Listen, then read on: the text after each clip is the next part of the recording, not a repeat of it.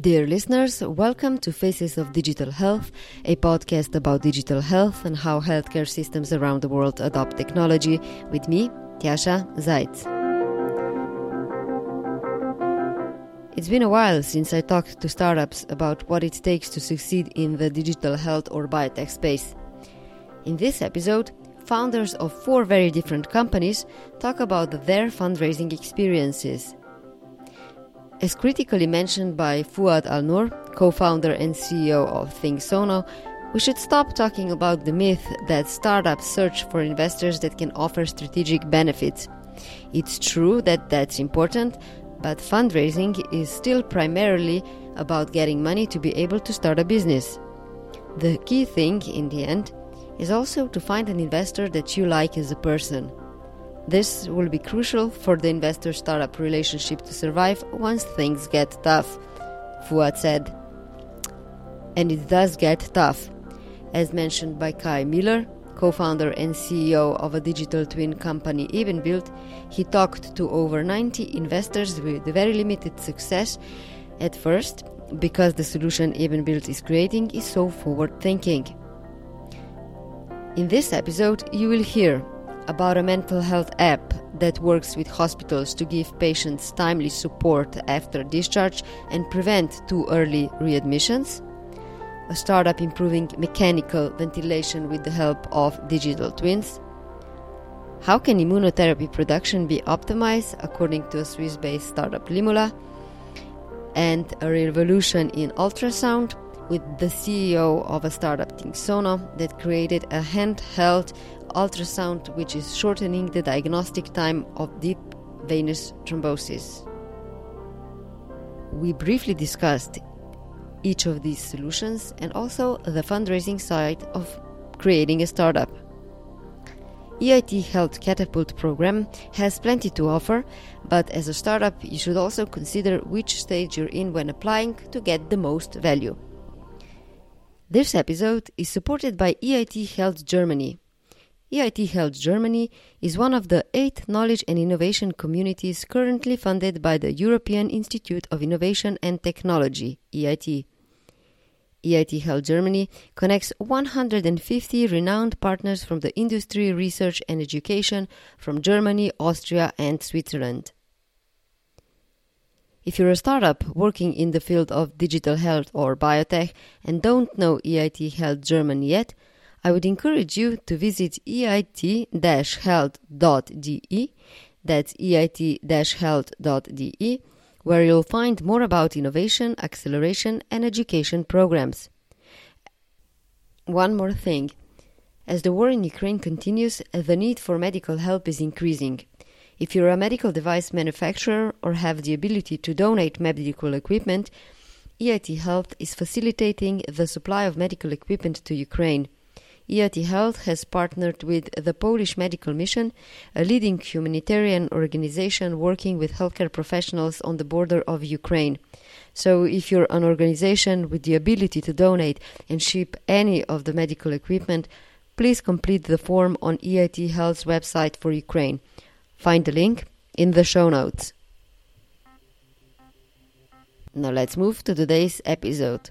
The speakers you will hear from are Luke Henry, CEO and co-founder of Limula, Kai Wieland Miller, co-founder and CEO of Evenbuild, Fouad Alnour, co-founder and CEO of ThinkSono, and Hans-Jürgen Stein, managing director of Mentalis.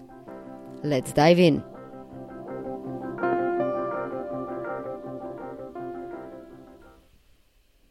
We were going to start with a quick introduction of 4 very different companies that have one thing in common, and that is that you all participated in the Catapult program by EIT Health Germany, which I look forward to hearing more about. But first, let's start with a brief set of introductions. So, Fouad, you're in the startup called ThinkSono, which is disrupting the ultrasound space with an easy-to-use ultrasound solution that has currently been tested for faster discovery of deep venous thrombosis, or DVT. Can you tell us a little bit more about how does your technology work? What makes it easier to use compared to regular ultrasound? So thanks very much. Yeah, that's pretty much correct. SOPRO provides guidance to non-ultrasonographers so that they can perform what's called a standard compression ultrasound scan. So in some sense, it's basically the same as a normal ultrasound for detection of DVT, which is the gold standard today, or de facto gold standard. That's just how it's done by the radiologists. However, our technology analyzes the images automatically and presents data such that, for example, a nurse could perform that scan instead, which has huge implications in terms of patient improvements and clinical pathway improvements, as well as reduction in cost and waiting times. The list can go on why this is a good idea, and prior to us, no one could really do that. A quick follow-up. So usually when we've got simplifications of large technologies such as the ultrasound technology, the concern of the clinicians is that the point-of-care devices are not as accurate as the regular devices. So how do you ensure the accuracy and... Well, what we do is that we do clinical trials. In fact, we're running multi-centered clinical trials to make sure that the safety and efficacy essentially of the technology is as good as normal clinical practice. But we also have backups. So it performs a compression ultrasound. A radiologist can review that data to ensure that the decisions are made correctly. In fact, our first version, it's a triage tool essentially, so a radiologist will still make the final call. However, the improvement and the clinical pathway is just the same. In other words, a nurse performs a scan, the data gets sent somewhere else for a radiologist or emergency doctor. We call them a qualified clinician, someone who's experienced, can have a look and therefore make sure that the safety is paramount and it's just the safe as normal clinical practice. And that's what we're doing in our studies. That's the data we're starting to get. One last question for you as a part of the introduction. When patients get referred to an ultrasound for the reason of DVT, there's a certain protocol the doctors need to follow. So the patient would get referred, would go to a professional sonographer to do that test. How are you addressing the fact that you are basically disrupting the whole workflow of what happens when the patient is diagnosed with DVT? The key thing is we're not disrupting the workflow. We're just shortening it. So same workflow in so patient walks in, they've got suspected DVT, they have to do a blood test, they have to do a risk assessment, they have to do ultrasound. It's just usually that takes maybe 6 to 24 hours perhaps to get through. In our case, same workflow just takes 15, 20 minutes. A radiologist only needs to spend 1 minute reviewing the data as opposed to 40 minutes scanning the patient. You can also have it done at home so the patient doesn't have to go to the hospital in the first place. All of those mean that everything improves, although the workflow stays the same. And that's actually quite important for us, is that there is a common misconception about needing to, quote, disrupt. What you really want to do is, if the process isn't broken, it's just inefficient, you just want to improve the efficiency of the process. You don't necessarily want to change it. And that's basically what we do. Kai, you're the CEO of Ebenbild, which works in the space of digital twins. More specifically, your focus is on digital twins of the lungs to improve the treatment of patients with ARDS. Basically, during the pandemic, we heard a lot about ventilators. Everybody knows that they're used to help with the air pathways. And I wonder, what exactly does Ebenbild do, and what kind of data do you need to build digital twins? Basically, the fundamental problem in mechanical ventilation is that you cannot see the adverse effects of mechanical ventilation right away. It only manifests like days later, and that doesn't give you any chance to react as a physician to something that was setting-wise a bit off in the beginning, because you simply have no chance of looking into the lung and assessing whether the ventilation itself and the ventilation parameters that are actually individualized and personalized enough to fit the patient's needs. And that's where we come in. We use machine learning algorithms and what's called physics-based simulation technology in order to build, so to speak, a digital counterpart of the patient's lung. And the lung is constructed from imaging, such as computed tomography images, that helps us to assess the pathology and the level of pathology in the lung. And from that image analysis, we build this physics-based simulation model, which then mimics the behavior of the actual patient's lung under ventilation.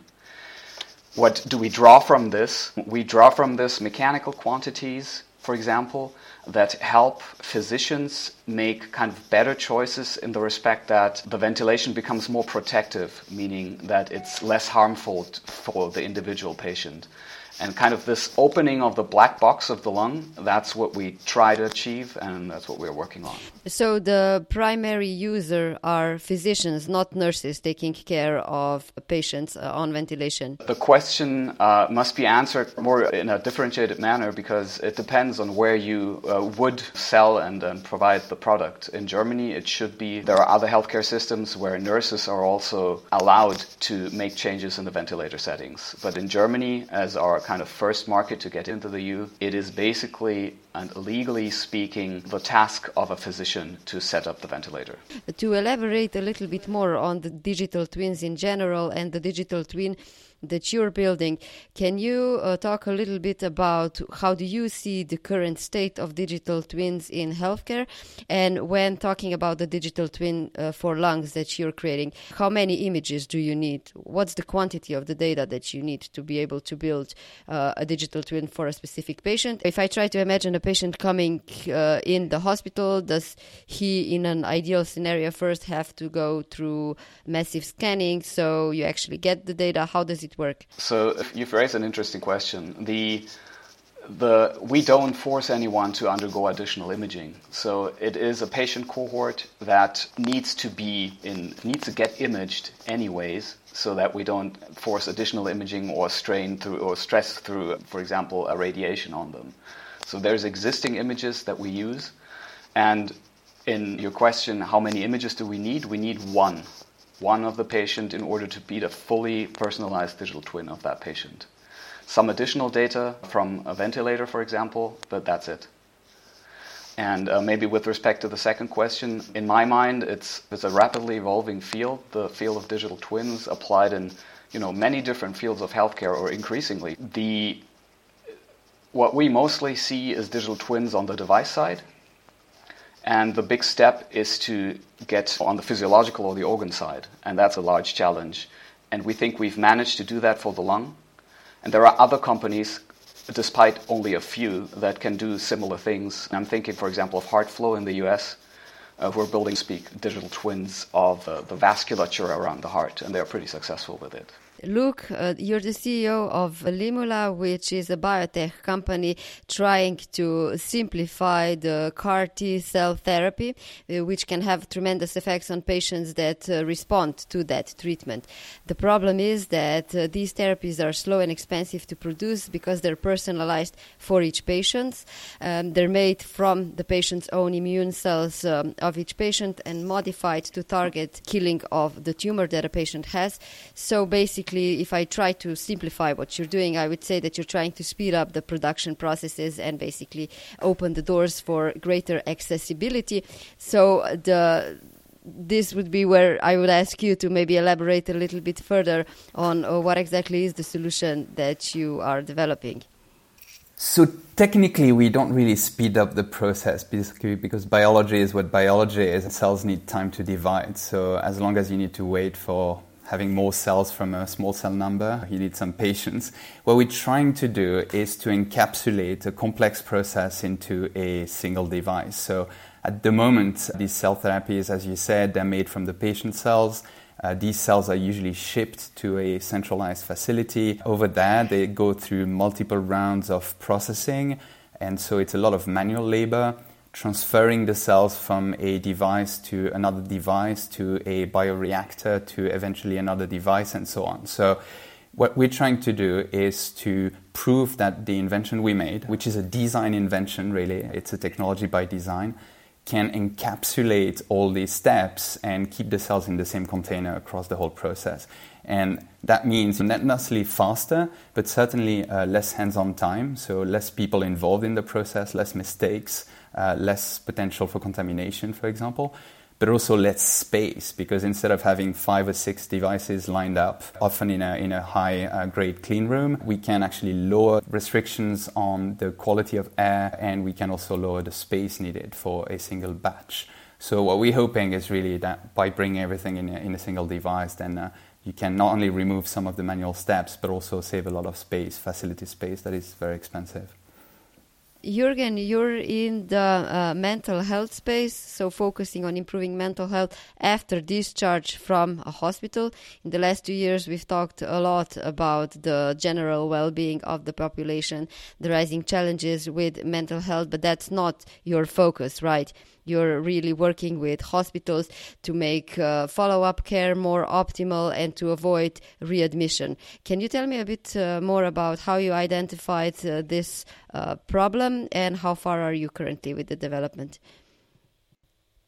Yes, of course. We are a university spin-off, and we conducted several studies on different indications and different points of the patient journey.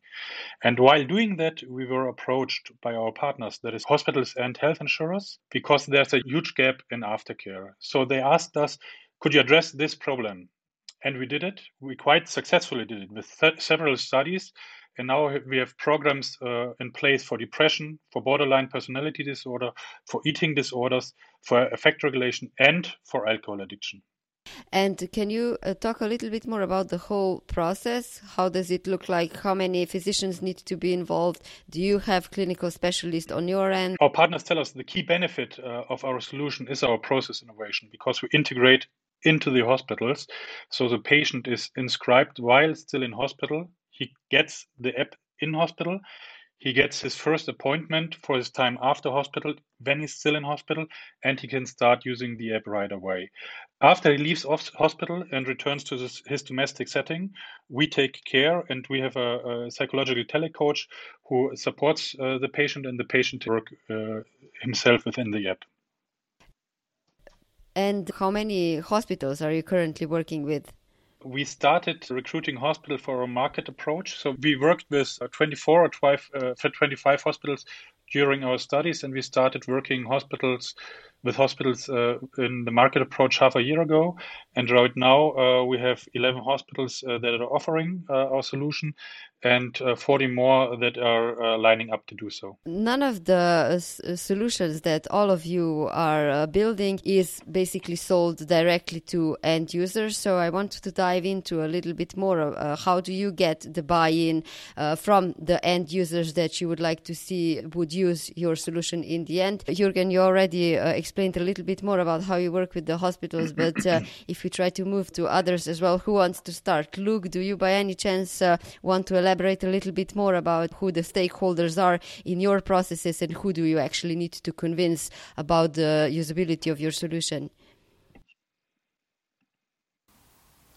Yeah, no, absolutely. So at the moment, what we realized by talking to a lot of people in this CGT field is that our end user is probably going to be CDMOs and small to large pharma companies that already have their own manufacturing process, their own manufacturing facilities, because you need a very strict regulated environment to produce these therapies. So not anybody can just set it up and use it in any location. We're trying to address a manufacturing problems. We're trying to avoid getting too much inputs from researchers, because usually researchers have constraints that are very different from the CMC people down the line. And so getting inputs from researchers would mean that we would develop a tool that is good for preclinical, but doesn't necessarily scale to manufacturing later on. So it's really important for us that we talk to CMC people, quality people, that would be eventually the end users. And so at the moment, we have a lot of traction in the field of CAR-T, but also other cell processing steps in other cell types, mostly from manufacturing people that see the value of our solution. What about you, Kai? How do you look for potential partners that would then see the benefit for the end users? Actually, so that's we are trying to play something like a stakeholder domino, where the first people we address are key opinion leaders in the field of mechanical ventilation and critical care. On the lucky side, we do have quite some reputation through the scientific work we've done in the past 15 years. So that our access to our end users, which are physicians eager to do kind of preclinical studies with us, and that is what we use to gradually validate the individual modules of our product. That's our current state that we're in. Of course, The user, in this case, doesn't pay the product, as you just mentioned. And initially, we believe that we will sell directly to hospitals, where we've already talked to purchasing departments and controlling, in order to understand what the cost mechanics there are, because the economic benefit that we offer, aside from the medical benefit, would be to reduce ventilation time, which reduces cost tremendously per patient. And that is our way in to get the buy-in of the hospitals.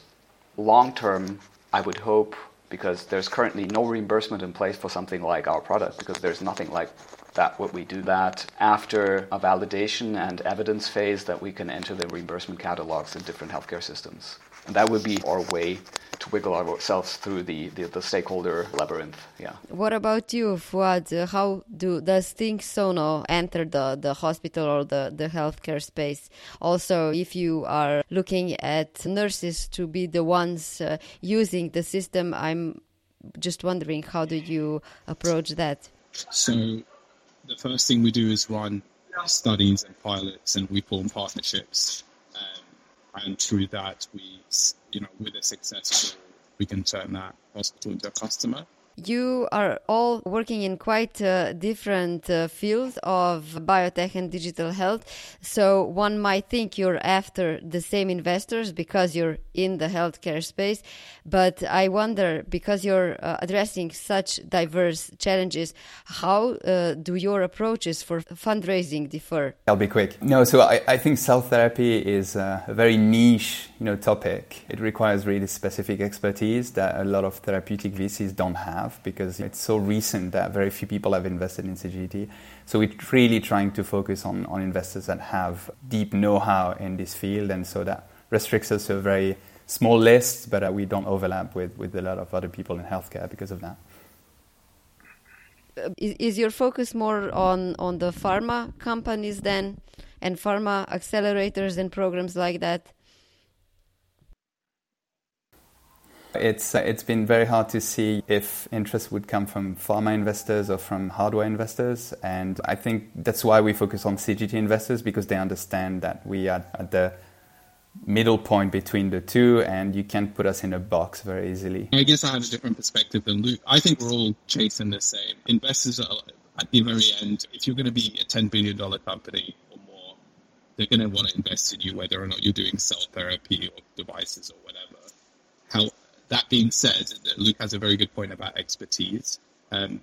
Many investors don't have the expertise in healthcare or medical devices or therapeutics in general. They just stay away from that, and obviously we wouldn't touch them. But I guess I don't get the question, what's the problem even if our investors overlap? I'm not quite seeing the issue. So it's just about, when you're looking for investors, it's not just looking for money, it's looking for strategic partners that will be able to help you. You basically answered the question. There might sometimes be an overlap on investors that would be interested in different fields or would have expertise in different fields.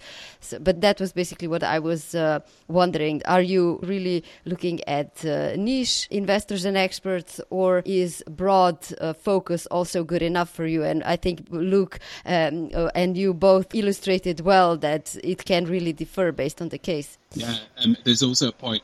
It's really mainly about money.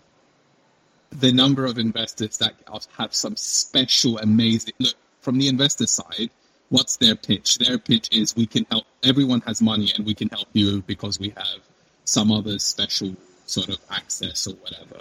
And that's their pitch. That's their branding, right? Now, it doesn't mean it's true. It's just branding. And there was even a study a while ago, I think, where they were comparing like what entrepreneurs really thought when investors were helpful and not non-money helpful. And I think this is maybe slightly controversial, but I think it's a bit of a myth. In most cases, look, I'm not going to say Sequoia is as good as a tier 4 VC. It's obviously going to be different. There are investors who have some serious access, right? That's very true. But generally speaking, when you're trying to raise money, unless you are Sequoia and like real serious top tier, 1 VC, the 90th percentile, most entrepreneurs just need the money. And most investors can't really help the entrepreneurs more than just giving them the money. And I think there's a lot of BS of playing around and pretending that there is anything otherwise. And really what the investment is going to be based on is the partner. They're all people at the end of the day. I love my investors. They supported my company, but I like them as people. I didn't take their money because of they have some sheer like special access to hospitals. I took their money because I thought they're really good. They're very supportive, like emotionally, let's say. They're very supportive to say, hey, when things go bad, we can support you a bit more. But it's not really so much that they have some other unique expertise. Sorry, I'm ranting now, but I guess it's just so much talk about supporting entrepreneurs outside the money. But when the company's doing really badly and money's really on the line, all of that goes out the window and everyone's like, suddenly the money really plays such a big role.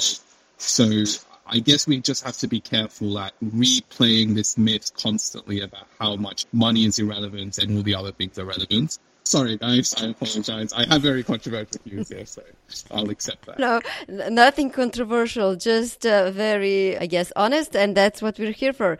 So, Kai, what's your perspective? Because on the one hand, it seems that you might be very interesting for maybe medical device companies that are working in the ventilation space. At the same time, digital twins is a huge buzzword at the moment. So I'm sure that you're attracting a lot of interest from other investors as well. How do you see the whole VC landscape and fundraising from the startup perspective? I don't know if I have a controversial view here, but I certainly can state that our case is difficult because we sit somewhere in between life sciences investments where it is accepted that there might never be any kind of revenue at the end and the goal is to sell it to some larger company. On the other hand, we provide software-only products, which means that people expect you to have revenues right away. And it's really difficult to find people with the right expertise to judge whether this is an interesting case or not, especially right now in Germany, I think. I guess it is gonna basically it's a topic. It's going to change, I think, but we had a very hard time over the past 2 years to find an investor. Actually, we succeeded in the end, I think, but the overall topic and the setting of what we try to do is not the easiest one, I would say. The investors that are broadly known to the public have shown us the cold shoulder, right? Because it's not just something where you can tell a story where you make money right away and you'll be profitable within the first 2 or 3 years, even if it's just the story, and reality might look different afterwards. That is not something that we can tell. We got out there and told the story that we believe in, which was that we will make a difference in critical care through technology that is far beyond the state of the art. And it took us a long time to find people that actually saw that it is far beyond the state of the art. And it was not just talk. And so my take on VCs about the 90 VCs I talked to where everyone didn't like us, basically, is not, I guess we were in a niche that wasn't very attractive. Or we told the wrong story, but we'll see. I thought I was honest in this call, and then Kai actually beat me. So it's impressive. Yeah. Like your product. So I think I will message me after. I have probably a bunch of VCs that investors that might like your stuff. This discussion is going in very interesting directions.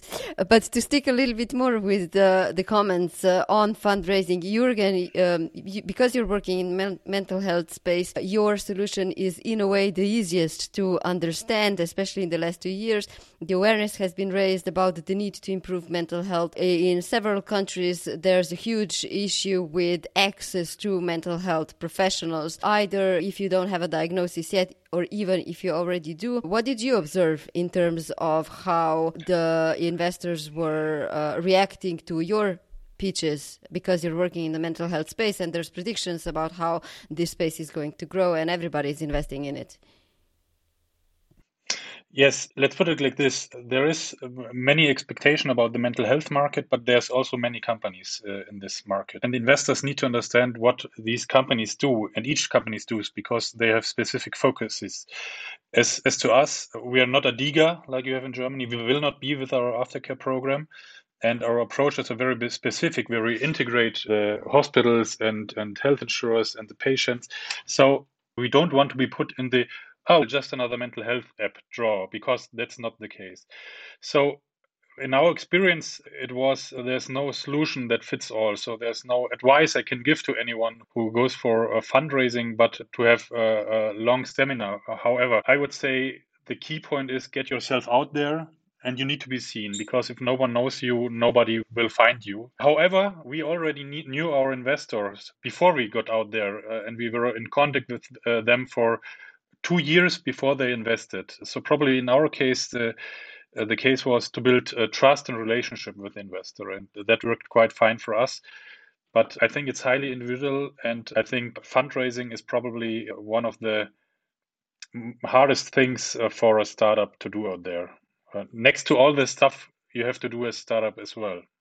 Yeah, that's, I guess, where the acceleration and innovation programs can come in. But before we go into that, Fuad, did you have a comment that you wanted to add to that? I feel like I speak too much, so I'll let you lead this, because I could just ramble. So. No, go ahead. That's You're why the we're boss. here. If you guys have any comments, just feel free to share them. So don't hold yourself back. That's good. Yeah, no, I agree with Jürgen. Basically, you need to build that trust. It's all about network and trust. Fundraising is the hardest thing a startup can do. Very hard, I agree, definitely hard. But I think in many cases, it's the easiest thing to do, because it depends what the problems you're trying to solve, right? Ironically, as hard as fundraising is, for me, I'm less concerned about fundraising, at least in our context, than I'm concerned about the problem we're trying to solve. If you take, let's take an extreme cliche example of Elon Musk trying to build an interplanetary species. The money is a problem for him, obviously, but like building an interplanetary species is itself quite a hard problem. And I think, for example, what Luke is doing and what Kai is doing, really, that's actually really tough. And it's only tough to find investors in the sense that you just have to find the right one, right? Once you have the correct network and the right investors, it's not that hard.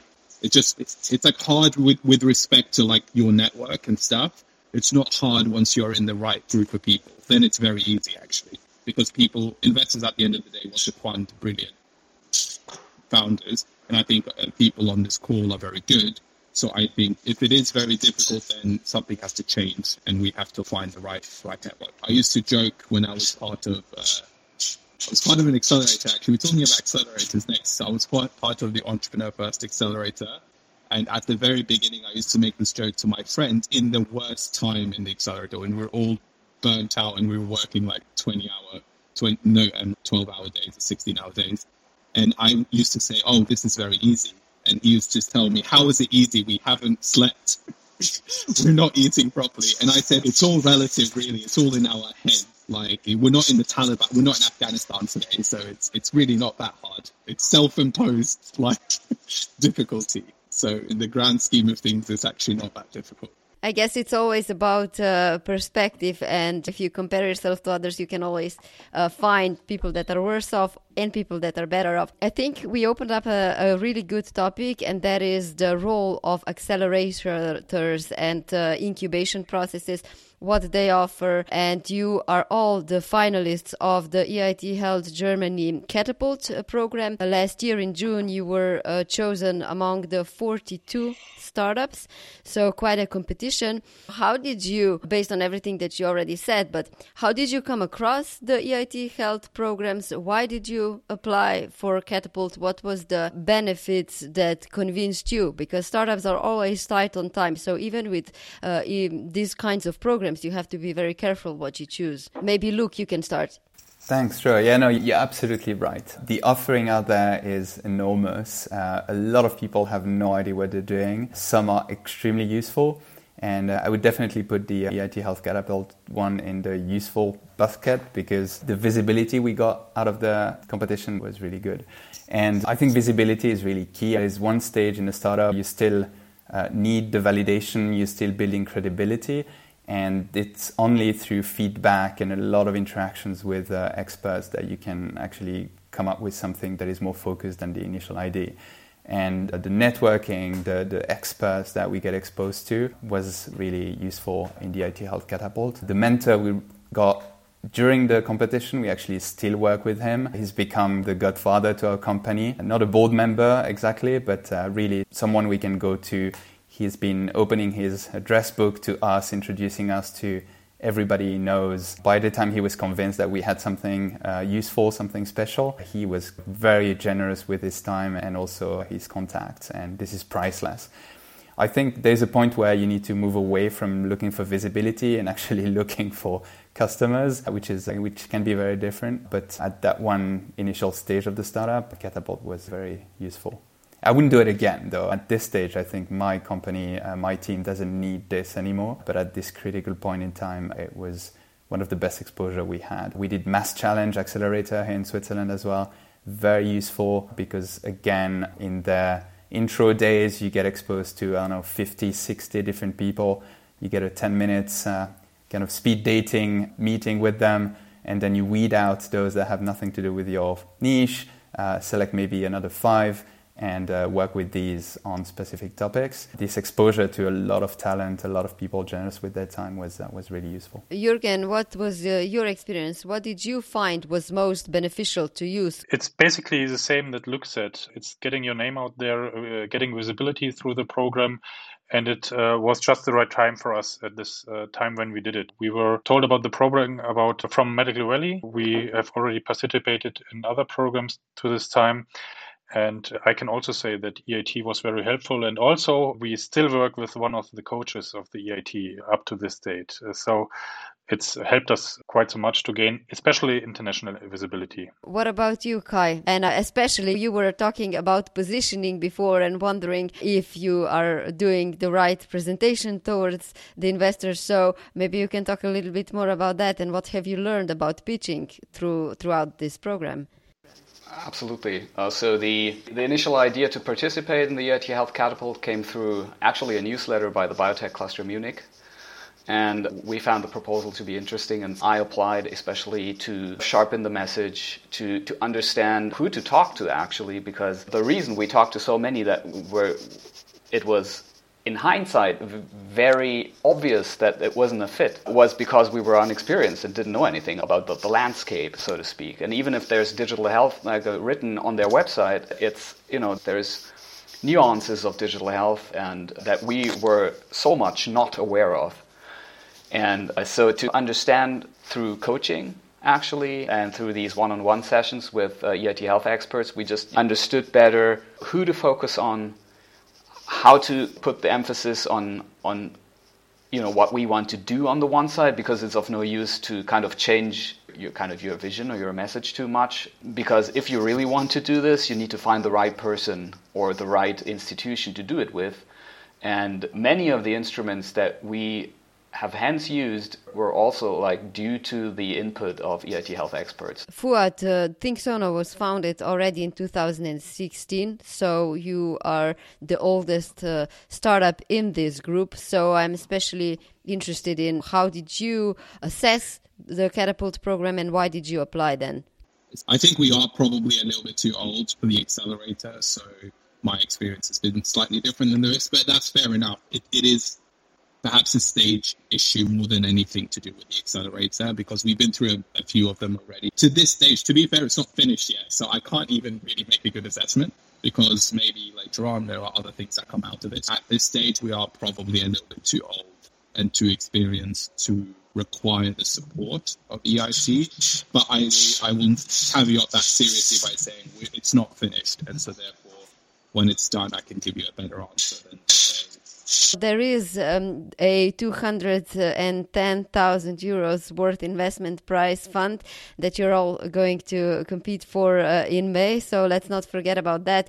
But just before we wrap up this discussion, you're in different stages. We heard your perspective. So if I ask you differently, who would you recommend the Catapult program to? What would your response be? Luc, do you perhaps want to start?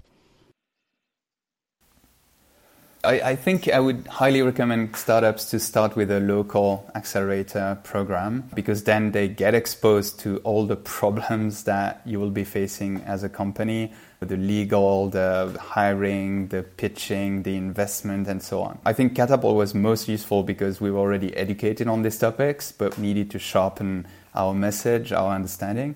So I would say take the time to get acquainted with the terminology, work on your technology, understand what's the value you can bring, and then go out and do the catapult so that you can sharpen all of these points one after the other, leading to some kind of maturity that you can then save and go for real investors, real customers with all this baggage in hand. For us, it was quite, I think, a month after our seed round when the program started, and it fit quite well at this point. I think, like Luke said, if we would have started a year earlier, we would have been too early for the EIT Health Catapult. And at the moment, if we would apply for this batch, we would be too late, because it felt like a good time where we joined there. So basically, my advice would be for a company, if you're around the seed phase, probably you could profit from EIT Health Catapult quite some things. Thank you. Kai? Let's see, how do I put this? We were at a point where we had a second idea, actually, on how to apply the technology, slightly tune the value proposition, and just test out another field of business. And for that purpose, EIT Health Catapult turned out to be really useful, because the super mentor we were lucky to be able to choose was very supportive and knowledgeable with respect to the field that we were interested in. And so I don't know if the stage for the pitch that I've delivered in the semifinals, I think concerning that case, we didn't learn too much new things, because it was already developed over a period of 2 years, especially in other accelerators as well. Just to spice up the story, have another proposition to make, and a very interesting one. And in order to test those hypotheses with very experienced and knowledgeable people, that was tremendously helpful. So yes, for the new idea, it was terrific. And right on spot, right on time for us, definitely. Fuad, do you also want to finish off these discussions with what you would say? Who would you recommend the program to, based on your experiences? Yeah, I think you're again in a bunch that probably seed stage a year, maybe into their company. Maybe those would probably benefit a bunch from the EIT Accelerator. If you're a slightly later stage company, perhaps you're not going to get as much. As again, caveating that I don't know what's going to happen after, so maybe I'll change this answer to maybe everyone should do it. But yeah, perhaps the later stage ones should maybe not enter. And also give space to the younger ones. There's a matter of also being aware that you're taking up resources, right? So if a younger accelerator startup perhaps requires it a bit more, then yes, you should leave some space. You've been listening to Faces of Digital Health. If you haven't yet, please subscribe to the show to be notified about new episodes automatically. And again, as the war in Ukraine continues, the need for medical help is increasing. If you're a medical device manufacturer or have the ability to donate medical equipment, EIT Health is facilitating the supply of medical equipment to Ukraine. EIT Health has partnered with the Polish Medical Mission, a leading humanitarian organization working with healthcare professionals on the border of Ukraine. So if you're an organization with the ability to donate and ship any of the medical equipment, please complete the form on EIT Health's website for Ukraine. Find the link in the show notes.